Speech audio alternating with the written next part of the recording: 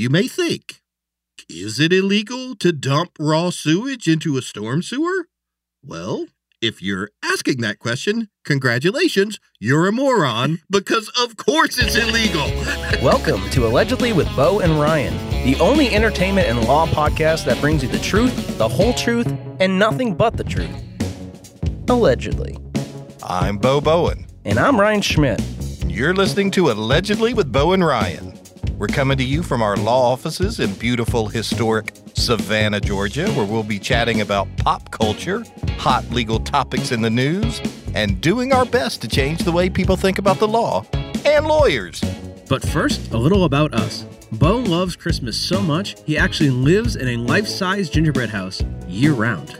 And Ryan still believed in Santa until last year, when the cookies and milk he left out for Kris Kringle went tragically untouched for over a week. Together, we are Savannah's consummate renegade legal titans. And the only corporate and entertainment lawyers in the free world who have never lost a single case. Allegedly. Well, welcome to a very Christmassy episode 10, Ryan. Let me guess, you're going to tell me something that comes in groups of 10. What? That's absurd. Why would you think I'd do such a thing? Come on, I know it's killing you. We now have as many episodes as what, Ryan? 10 Lords Leaping. Oh my God. I guess I should have seen that one coming. Well, why don't you tell everyone what we have planned for them today, Ryan? The first of what I think is going to be our first actual two-part episode of Allegedly with Bo and Ryan. Absolutely. We've got some holiday episodes planned for y'all. Well, you know how much we love ripping on legal issues in film and television here on the show.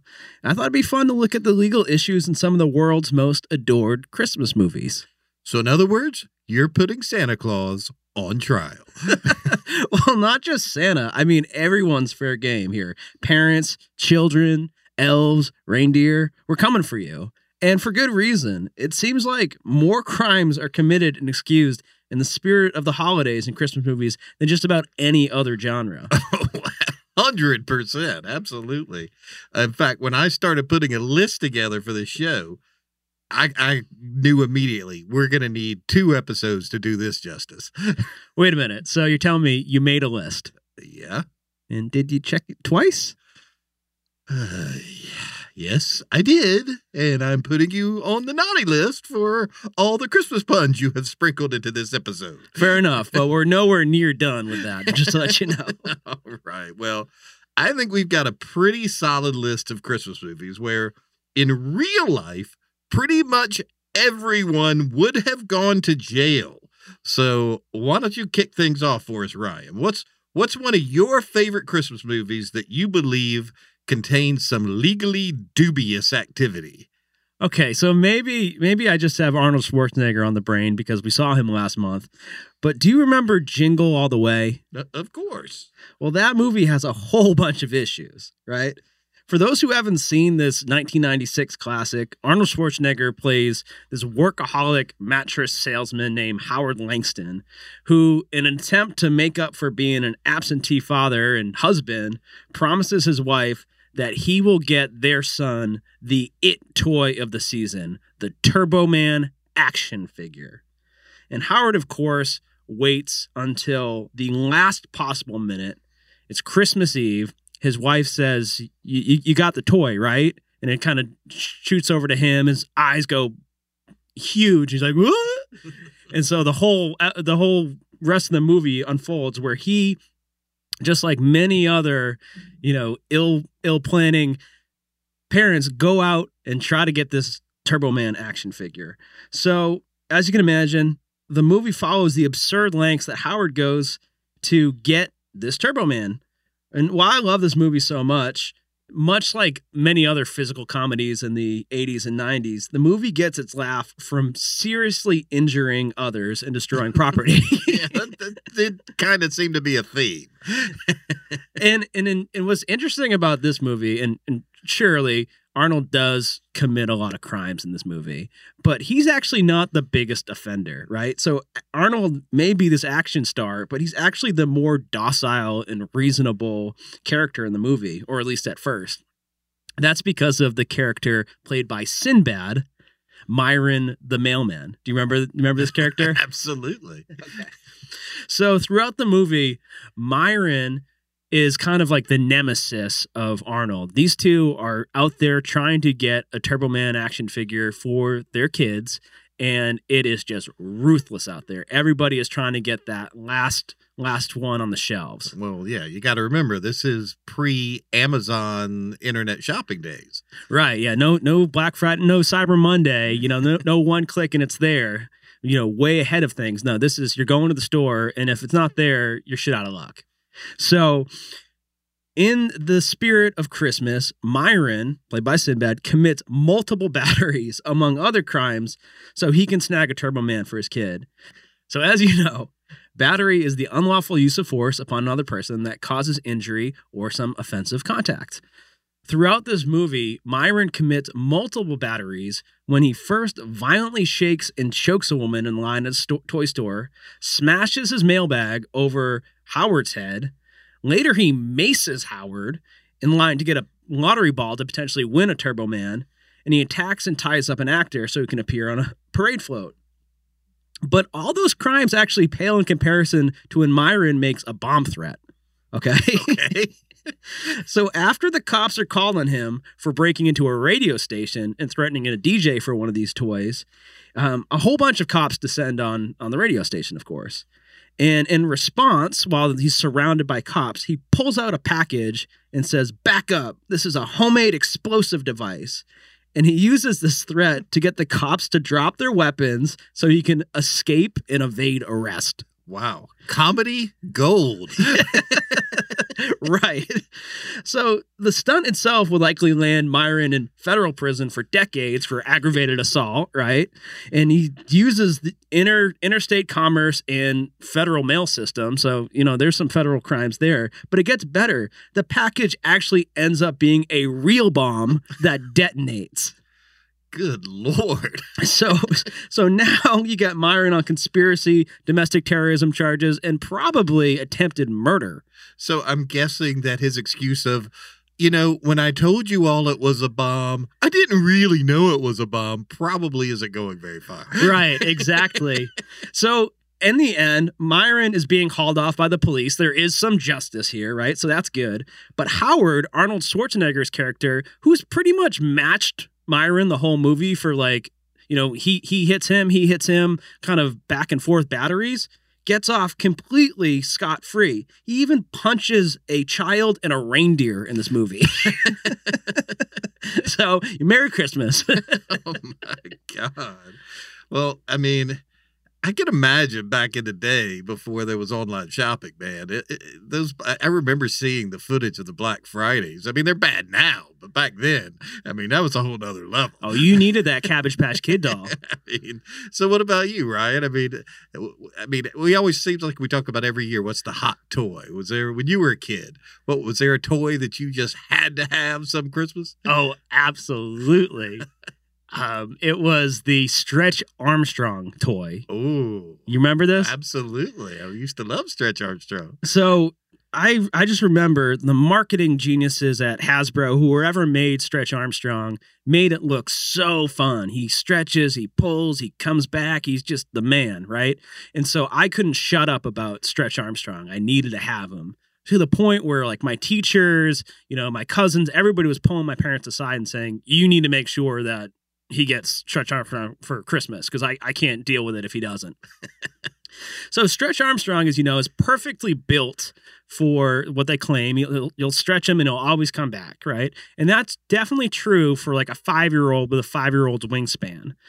The problem here was, and you probably see where this is going, right?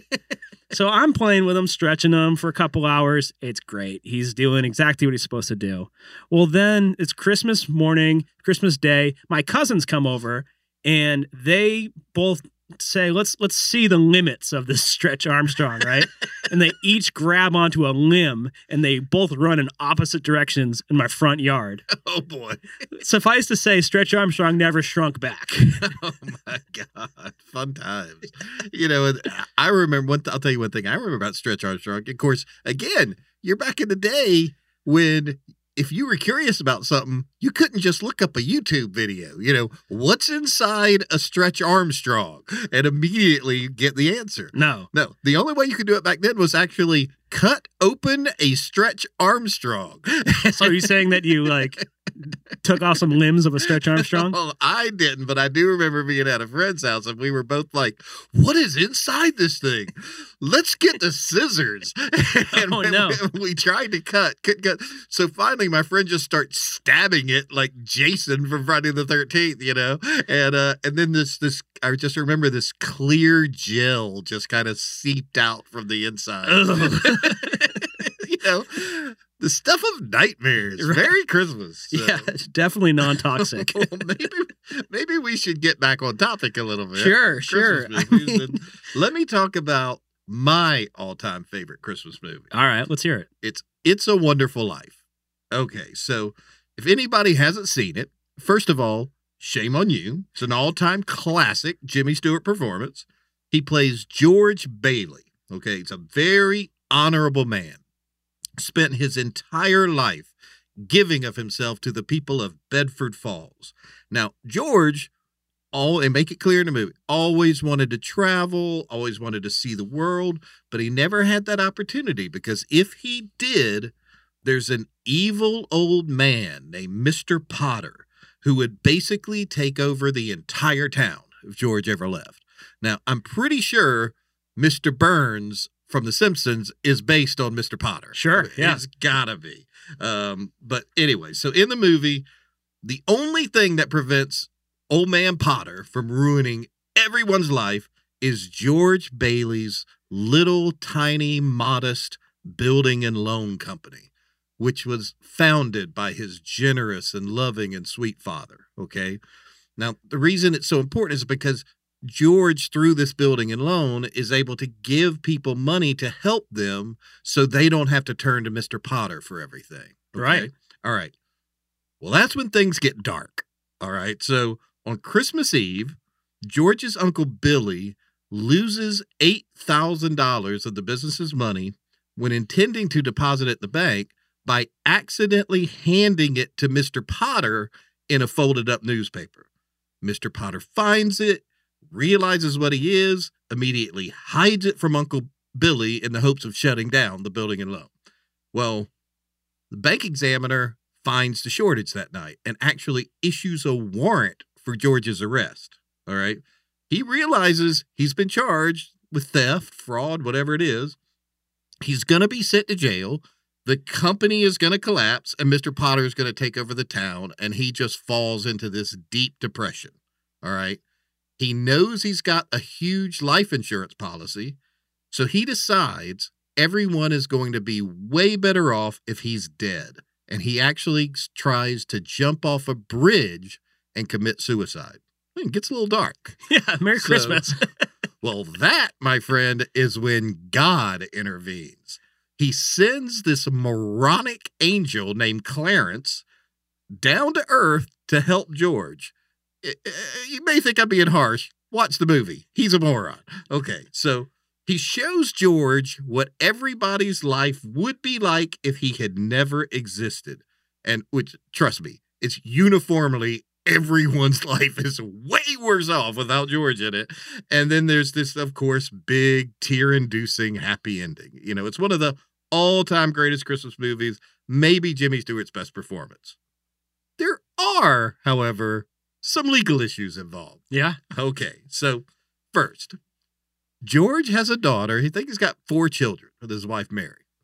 One of his daughters is named Zuzu. I'm not making that up. Okay. When a bell rings in their house, Zuzu looks at George and tells him, teacher says every time a bell rings, an angel gets his wings. Sweet, right? Well, I'm immediately like, really, Zuzu? your teacher told you that? Because if that's a public school, that's a pretty clear violation of the separation of church and state. I mean, I'm calling the ACLU. Now, all right, moving on from that, perhaps a little more seriously, there's a flashback scene in the movie where George is a boy and he's working for a pharmacist named Mr. Gower. Now, Mr. Gower is upset due to this phone call he's just received, and young George notices that he actually fills a prescription with deadly poison. Now, George doesn't want to deliver it, but Mr. Gower's upset, he's getting angry, and he knocks the crap out of George and orders him to take it. You know, well, he finally backs down when George tells him what happens, but I see 3 issues here. Okay, first of all, Mr. Gower absolutely would have been guilty of manslaughter if George had delivered that poison, okay? For that matter, if George had delivered it, knowing it was poison, despite the fact he's not the one that filled the prescription, still, he also would have been guilty of manslaughter. So those charges luckily get averted, but what didn't get averted is that Mr. Gower is absolutely guilty of child abuse for hitting George and should definitely go to jail after that scene. So, but that gets me to the main legal issue in this movie to me. All right. The most serious crime occurs, I think, when Uncle Billy accidentally hands Old Man Potter the $8,000, which I'm assuming, by the way everyone acts in the movie, that's the equivalent of like $8 million today. It must be. Okay. So now, as I said, Potter just keeps it instead of giving it back. Now, let's break this down, right? So at the moment Uncle Billy accidentally hands Mr. Potter the cash in a newspaper, Mr. Potter is still unaware of it.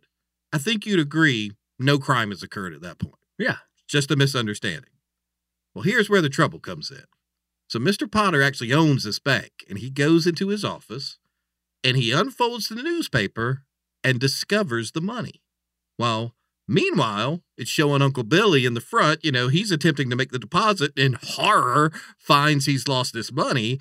And so you actually have this scene where Mr. Potter sees the money and actually begins to return to the lobby to bring the money back. Well, he opens the door. He sees Uncle Billy searching frantically. He kind of puts 2 and 2 together and realizes that the loss of this money is going to ruin George Bailey and his building and loan company. So you know what he does. Closes the door, keeps the $8,000. Now, at that point, I would posit that Mr. Potter is 100% guilty of theft at that point. Yeah, absolutely. Well, it's all about mental state, Ryan. So think about it like this. So let's say that you and I have an employee that we owe $2,000, a check for $2,000, and we accidentally make a mistake and when inputting it into the computer, and we accidentally pay that employee $200,000. Okay. So it's a big mistake. Yeah, it's a big mistake. So it's in their account. It was a mistake on our part. The employee didn't do anything wrong.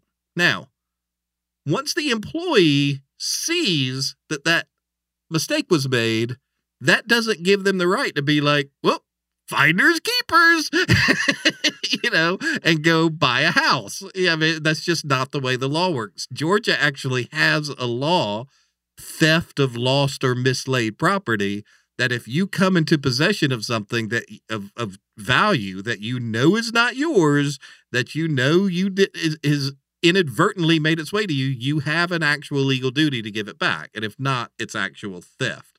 So I think in this case, this is a clear example. Mr. Potter should be in jail for theft of lost or mislaid property. Yeah, that makes a lot of sense. So, all right. Well, I'll stop talking about movies from the 1930s. All right. Well, let's go into the 2000s. Yeah, all right. So your turn. What's another one that you like? All right. So my wife and I watch this movie every single year. And for coming out only in 2003, I feel like this movie has already earned a holiday classic stamp, and pretty quickly. Of course, I'm talking about Elf. Oh, absolutely. And as you know, the story of Elf follows Buddy the elf, who is an orphan who somehow makes his way into Santa's bag and on the sleigh and back to the North Pole. And he's raised by elves, and he thinks he is an elf up until the time when he's an adult and he comes to find out he was actually a human that just happened to be up in the North Pole. He wants to go back to New York City to find his biological dad. And, everything comes from there, that you've got this fish out of water, this elf out of the North Pole, and he's in New York City. And it's a great movie, but it left a bunch of legal questions unanswered, especially knowing we were going to do this episode and watching it the other night. So I will first start to say there were some civil law and some family law issues that I saw kind of pop up at first. Not besides just your typical crimes. So the movie makes clear that it was a complete accident that baby Buddy crawled into Santa's bag and ends up in the North Pole, right? He's a baby, gets out of his crib. Santa has no idea. It happens. It happens. I mean, it happens. But what was Santa's legal obligation upon this discovery, right? Santa just does nothing and keeps him. And it's not like he wouldn't have had a way to return Buddy to the orphanage. This is a guy who has a list of everyone, where they live, what they want for Christmas, if they've been good or bad. Are you trying to tell me he didn't know where Buddy came from? It seems a little more serious than keeping $8,000. Let's keep a baby. Right? Child abduction. So that's a crime, right? Of course. But now we get into some civil issues. So he's like, meh, I'll just give him to Papa Elf. Right? And Papa Elf's like, I never had a family. Cool. But who's actually the legal parent of Buddy the Elf? While it's shared that Papa Elf raises him in the North Pole, how was this adoption legitimate, right? Unless there was some claymation judge up in the North Pole that pulled some strings off stage, there's just nothing there. And, he's got his biological dad too, and his biological dad didn't even know he existed. He's told for the first time, hey, you dated this woman way back in the 70s, and here I am. And he has no idea, right? So legally speaking, Buddy has no legal parent. Absent some type of legitimation action by Walter, his biological dad, Buddy's just kind of a free agent. Yeah, I guess the adoption agency would have custody, or the orphanage, right? I mean, technically, legally, I don't know. But would they want him after 35 years and he thinks he's an elf? They're probably let's just call it a loss. Lastly, the movie kind of brushes off some of Buddy's serious trespassing, and it's made cute and fun and light because he's Buddy and he doesn't know any better, but trespassing nonetheless. And as you might remember, he moves into the department store Gimbel's, where he actually lives for a period of time without anybody knowing. So trespass, of course, is entering or remaining on private property without permission. And while he'd be free to remain on that private property during normal business hours, any effort to be there after close would be unlawful, right? So Buddy mentions in passing that the store, once they find out, has actually awarded a restraining order against him. But there seems to be zero consequence for him showing back up for his violation of that order and continued presence in the store. Wow. Who knew, Ryan? So many legal issues raised by Elf. I'm thinking about just doing a whole dissertation on it, really. I mean, and are you telling me that there's no crime in those pants that Buddy wears? Fair enough. And if you actually see, there's that Netflix documentary that came out last year. It's like the movies that made the so-and-so. And there was a holiday edition. It actually gets into a really funny issue that legally the production ran into while they were filming. They based the whole look on it by the old Rudolph the Red-Nosed Reindeer movies and all that. Well, they didn't know if they actually had any rights to use those likenesses while they were filming this whole movie. And they're just kind of like, let's hope the lawyers figure it out. Well, fair enough. Good stuff, man. I'm never going to watch Elf the same. Nor should you. So, well, I want to talk about, of course, one of everyone's favorites, National Lampoon's Christmas Vacation. Yes. All right, now, I know I gave a summary of the plot of It's a Wonderful Life, okay? Yeah, I'm not going to do that with Christmas Vacation. Basically, it's Chevy Chase at his most Chevy Chasiness. Chevy Chase plays, of course, Clark Griswold, who wants to give his family a perfect Christmas, and chaos ensues. So, now, Ryan, let me ask you. When I say the phrase criminal mastermind, who pops into your head? I mean, probably like Al Capone. Okay, fair enough. I mean, for me, I'm thinking like from fiction, I'm thinking like Kaiser Soze, Michael Corleone, Sure. Professor Moriarty, those guys. But I'm here to tell you that Clark Griswold breaks more laws than any of them. No. and he's not the only one in the movie either. Let me run first through some of the crimes committed by other people in Christmas Vacation. All right. First, the grandmother straight up murders a cat, okay? Played for laughs, but murders a cat. I'm going to challenge you because that is summer vacation. That's not Christmas vacation. No, that is Christmas Vacation. You go back and look. Oh, you're right. She does murder a cat. She brings the cat as a Christmas present. That's right. Cruelty to animals for the win. Okay, yeah, you're right. They murdered a dog for laughs in the other movie. Okay. Next, you've got the neighbor, Margot. Admittedly, horrible human being, but straight up punches her husband in the face, okay? Clear-cut battery and domestic abuse. Go directly to jail. Yeah. All right. And let's not forget about good old Cousin Eddie. All right. Now, Cousin Eddie, played by Randy Quaid, who somehow manages to be even more offensive and insane in real life than the over-the-top and offensive and insane character he plays in the movie, which is pretty amazing. It truly is. So, but pretty much all movie long, anytime Cousin Eddie steps outside, he could immediately be arrested for public drunkenness. Okay? Yes. All right. So, beyond that, there's also the matter of him straight up kidnapping Clark's boss. All right. Which I would and will argue that he did at Clark's specific direction, but that he would absolutely still be legally responsible and get at least 10 years in prison for this. But to me, easily the most disturbing and grossest thing that Cousin Eddie does is dump the chemical toilet from an RV directly into Clark's storm sewer.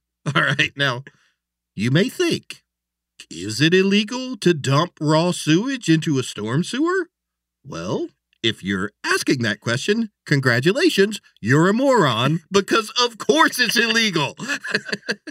There are almost a dozen environmental protection, health codes, other laws that he's violating.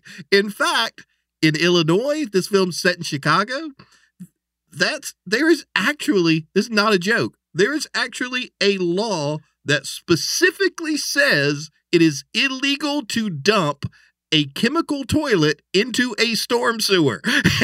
It's called the Cousin Eddie Act. I think it might be. Not a joke. You could actually serve 1 year in jail and pay a $25,000 fine for doing it. Wow. So the great thing about that, though, is this actually happened in real life in Chicago, believe it or not. I don't know if you remember this, maybe before your time. Okay. But there was a very famous incident in Chicago in 2004 when a tour bus belonging to the Dave Matthews Band actually dumped 800 pounds of human waste from the bus's Blackwater tank off a bridge and into the Chicago River. Yes, Okay. I do remember that. Yes. You heard that right. 800 pounds of human waste. I mean, my Lord. Well, Also known as Dave Matthews' entire discography. oh my God. Oh, ouch. Now, Ryan, dumping 800 pounds of human waste into a river would have been bad enough, okay? I mean, they're polluting the river, blah, blah, blah. But it just so happened that at that exact moment, an open-air passenger sightseeing boat was passing directly underneath the bridge. No. Suffice it to say, not a pretty scene. No. So, welcome to Chicago, folks. Ultimately, I think the band had to pay like a $300,000 fine. The bus driver got criminally charged. I mean, that's not a small deal. Okay, so let me just say to Cousin Eddie, not cool. So what was there, just like a button on that bus? There's like, screw it, boom. Well, I don't know. But it was not a pretty scene, I can guarantee you. Well, that brings us to the world's greatest criminal mastermind, Clark Griswold himself. Now, this is what gets me. This dude is supposed to be the hero of this movie, okay? The good guy, the guy you're pulling for. Yet he breaks more laws than pretty much anyone in the history of cinema, all right? Let's not forget, he threatens to assault his neighbor with a chainsaw, okay? What else? He's definitely responsible many times for criminal damage to property. He shoots a gutter through the neighbor's window. He basically takes out the whole side of their house with a tree. Okay. I mean, that's definitely felony level criminal damage to property. All right. Now, talking about trees, think about even the beginning of the movie. All right. He goes out on someone else's property to cut down his Christmas tree. Right. First of all, criminal trespassing. Right. All right. Second of all, theft. Third, wrongful tree cutting is actually a crime in Illinois. So, but he doesn't end there. Then on the way home, he speeds and goes nuts in his car with his children in the backseat. So now you've got numerous moving violations, not to mention child endangerment. Sure. So pretty much any scene you'd put on in this movie, think about all the electrical code violations. Think about, he actually causes a power surge that takes out the city's entire power grid. Ryan. Yes. How many code violations are you going to get here? Too many. I mean, remember the one scene where he's got literally like dozens and dozens of extension cords plugged into the wall? I'm going to say that's probably a fire hazard and violating some codes there. Oh, yeah, 100%. So there's another scene where he intentionally writes a bad check and he brags about it. That's check fraud. That's bank fraud. And you're right, he does. Yes. And then given the amount, it's actually a felony level. He's facing 3 years in prison just for this check kiting scheme. So, I mean, this dude, man. Okay, how about this? Clark's dog actually mauls his neighbor, Margot, when she comes through the door. That's Remember right. that? Yeah. Now, you may think, well, he had no control over that. Illinois actually has a strict liability dog bite law. So if your dog attacks someone else, you are responsible regardless of intent. Mark up another crime for the crime boss. So, look, this dude commits dozens of crimes throughout this movie, but I'll skip to the most serious one. Okay. I would argue that Clark is 100% responsible for Cousin Eddie kidnapping his boss. Absolutely would be charged as a co-conspirator. He even says to the police, this is all my fault. So you've got a confession. Right. So, I mean, Eddie, think about it. He's got no motive to kidnap this guy other than Clark ordering the job, you know? So throw in another 10 years in the pen for kidnapping. I mean, this dude is going away for a long time. No kidding. Wow. I'll never watch that movie the same way. Well, good. Nor should you. But what you got up next? Okay, so there's actually one movie that puts the crime right in the title. Okay? I'm talking, of course, about How the Grinch Stole Christmas. Now, are you talking animated or real life? Or live action? I'm talking about the Ron Howard, Jim Carrey version. Okay. But I would posit that a more legally accurate but less marketable title would be How the Grinch committed conspiracy, trespass, burglary, domestic terrorism, and will no doubt be sued by the Who's for intentional infliction of emotional distress after he attempted to steal Christmas. Oh, I like it. Catchy. Yeah, I mean, Dr. Seuss's people didn't like it, so they moved on from that. They probably just couldn't find anything to rhyme with it. Exactly. So the Jim Carrey version at least puts a little bit of an origin story on the Grinch, right?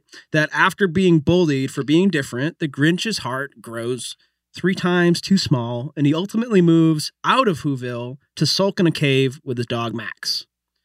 The story goes that he hates the Who's and Whovilles so much that he wants to steal their joy. So he comes up with his plan to not only ruin their Christmases, but essentially wipe it out of existence. Everybody knows the story of the Grinch. Of course, on Christmas morning, the Who's do not seem to fret the missing decorations and presents because the spirit of Christmas, just poetically, is inside of them all along, Bo. Of course it is. I'm calling BS on that, right? If someone tried to pull that in real life, people would be pissed. Okay. So the Grinch in the movie, he just does all this kind of stuff. He goes into the post office. He steals packages. He misdirects them, sends them different places. That's mail fraud. That's burglary. That's theft. That's vandalism. Then he goes and he actually shows up at this Christmas Jubilee with the mayor is hosting, and he shaves the mayor's hair right off of his head, right? That's assault, And then he goes on to steal a villager's alcohol. He sets fire to the town Christmas tree, arson. He steals a micro-sized car because the big one, I guess he didn't want. And then he crashes it so badly that it actually explodes, So now he got dangerous driving, arson, and theft. And that's some serious legal trouble that he's got himself all in the span of a few minutes in one little, you're a mean one, Mr. Grinch. It's all wrapped up in 3 minutes. He's done all this shit. But that's not the name of the movie. It's not how he terrorized the town. It's how he stole Christmas. So throughout the course of the movie, the Grinch actually burglarizes every single home in Whoville. He makes it explicitly clear, talking about a criminal intent standpoint, he makes it explicitly clear that he's entering these homes with the actual intent of stealing every last remnant of the holidays. Yikes. So not only does he have that criminal intent, but then he actually follows through with it with the theft. So if he committed these crimes in the state of Georgia, right, he would be looking at a sentence of up to 20 years for each home he broke into. Oh, boy. And although he ultimately returns all the gifts at the end, once his heart grows 3 sizes larger, right, that evidence would at best just lessen what kind of sentence he had. It wouldn't have any effect on his criminal culpability. No, it would not. If you don't believe it, next time you get arrested for bank robbery, just try the defense of, hey, I'll give it back. But my biggest gripe with How the Grinch Stole Christmas is why is he such a dick to his dog Max, right? Oh, boy. Just be better. Yeah, that does raise some animal cruelty issues there. So that's what I got, Bo, for this week's episodes. But what about you? Well, I'm going to end with the big one. The one that every single time we said, we're going to talk about legal issues raised by Christmas movies, everyone said the same thing. Home Alone. Yes. So now, if you are the one person in the world who hasn't seen it, Home Alone tells the story of 8-year-old Kevin McAllister. Wait, should we put a spoiler alert on this? Yes, absolutely. Now, Kevin is accidentally left home alone at Christmas when his apparently 185-member family flies to Paris. Well, 2 burglars realize that Kevin is home alone and try to break into his house, at which time Kevin takes it upon himself to defend his home. Okay. Now, I told you before, Ryan, I think Clark Griswold is a criminal mastermind. Now, Kevin McAllister, on the other hand, he's a freaking psychopath. All right. He's basically 8-year-old Jigsaw. I mean, I am not kidding you. But before I get into why Kevin McAllister is a supervillain, let me just first quickly touch on some of the other people that break laws in this movie. All right, first and foremost, how are there 0 prosecutions for child neglect or abandonment? I mean, come on. His parents flew to Paris and left an 8-year-old home alone. It's in the title. I mean, not only that, there's like 2 or 3 other movies. So apparently it's like part of a pattern for this family. It's insane. And not once do they get arrested for this. It blows my mind. So in Chicago, where this movie is also set in Chicago, child abandonment is a class 4 felony. So I hope you enjoy spending the next 3 Christmases in prison, Mr. and Mrs. McAllister. Now, I know they're going to raise a defense. It was an accident. We didn't mean to. But did a light bulb not go off when you're at the airport and you realize you have an extra unused boarding pass? Sorry, not buying it. So now, next, of course, you've got the actual criminals in the movie. Harry and Marv. Yes. Right, the wet bandits. All right. Harry starts breaking laws in the opening scene of the movie. All right. He's already impersonating a police officer and knocking on the McAllister's door to scout out their house to rob it later. All right. So within seconds of the film starting, he's already getting convicted for impersonating a police officer and conspiracy to commit burglary. All right. So later, they attempt to break into the McAllister home, but they're foiled when they're scared off by Kevin.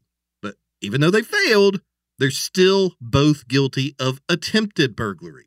Well, they rack up multiple other counts of burglary when they break into other houses in the area. They make it clear. And let's not forget, they're the wet bandits, which means that they clog everyone's sink and let water flood their house. Well, you know what that is, Ryan? Wanton destruction of property. Another serious criminal charge. Yeah. So later, if you remember, they're guilty of reckless driving when they almost run over Kevin in the middle of the street. They're also guilty of stalking because they follow him so they can see where he lives. Now, then you get to the main part of the movie where ultimately they do break into Kevin's house. All right. Well, look, they're breaking and entering. They're committing burglary, criminal trespass, grand larceny, not to mention a ton of criminal damage. Finally, you get to the end where Harry and Marv actually catch Kevin. Okay. They intimidate him with verbal threats, and it's clear that they are about to inflict serious bodily harm or death when they are stopped by the neighbor. Okay, so let's throw in a few more counts of assault and attempted murder. I mean, these are some bad dudes. They are facing decades in prison, yet somehow managed to already be out just in time for Home Alone 2. So convenient. So that, my friend, brings me to Kevin McAllister, a terrifying delinquent, far more sinister than the wet bandits. Let me recount some of this little dude's crimes. Yes, all please right? do. Now, first of all, beginning of the movie, he straight up assaults his brother Buzz, attacks him physically. All right. The second Buzz is gone, he knocks Buzz's shelf off the wall. So you've got destruction of property. He steals Buzz's money. So you've got plain old theft. All right. He scares the pizza delivery guy when he comes to the door, makes him think someone is firing at him with a machine gun. Guess what? That's assault. If you remember, shoplifts a toothbrush, kind of accidental, doesn't matter, still shoplifting. But now let's get to the really good stuff, okay? Yeah, he was just getting his feet wet. Yeah. That was an appetizer. Yeah. Now I want to talk about Kevin the psychotic maniac. All right. When he realizes the burglars are coming for him, he decides he must defend his home, right? Okay. Cue the Trans-Siberian Orchestra. Now, he causes first a 3rd-degree burn by heating up the doorknob. He shoots one of the burglars with, I think it was a BB gun, pellet gun. With marbles in it, I think. Or something. He shoots one of them with some type of gun through the cat flap. Well, then he does it again when the other burglar puts his head through the cat flap. So you've got 1 minute into the attempted robbery. He's already guilty of possession of a firearm and multiple counts of assault and battery. All right. Now, it's at this point that I'm thinking, now, maybe he should just call the police, but not Kevin McAllister. No. Instead of simply calling the police when he knew for a fact 2 burglars were about to break into his house, Kevin decides instead to rig his house with death traps. Right? I mean, he drops full paint cans onto their heads, which easily could crush someone's skull, at least fracture their skull. All right. He rigs a flamethrower, Ryan. I mean, for God's sake, surely there's a law out there about setting someone's head on fire. I sure hope so. I mean, and look, you can't just say he was defending his home. It was all okay. I mean, remember when he makes it out to his treehouse? Yeah. And then he sits there and he waits for Harry and Marv to make it halfway across the rope when he cuts it down, hoping to send them plummeting to their death. I mean, again, attempted murder. So, long story short, Kevin McAllister should be facing multiple charges of battery resulting in grievous bodily harm and many other crimes that he could face at least a year in jail or more for each attempt. And don't tell me that he's a juvenile, so he shouldn't be tried as an adult. Okay. Again, rigged his house with death traps. That's a pretty adult thing to do. So, man, I suppose in the end, though, it was all just in good fun. 'Tis the season, I guess, right? You mean kind of like 'tis the season to hire the greatest lawyers south of the North Pole? Exactly, Ryan. Which is why, of course, we're the most successful lawyers in the history of human jurisprudence. Allegedly. Well, that's our show for today. Tune in next week where we'll be bringing in part 2 of the Christmas movies that break obscene amounts of laws. Thanks for listening to the legal mastery of the highly intelligent and easily most attractive true legal out-lawyers in Savannah. And remember, the only lawyers in the free world that have never lost a single case. Allegedly. To continue to receive free edge-of-your-seat legal anecdotes, mind-blowing takes on hot topics, and a general masterclass in awesomeness, please go to thebowenlawgroup.com/podcast and look for... Dude, there's this little button called subscribe. All the cool kids are doing it. Fair enough.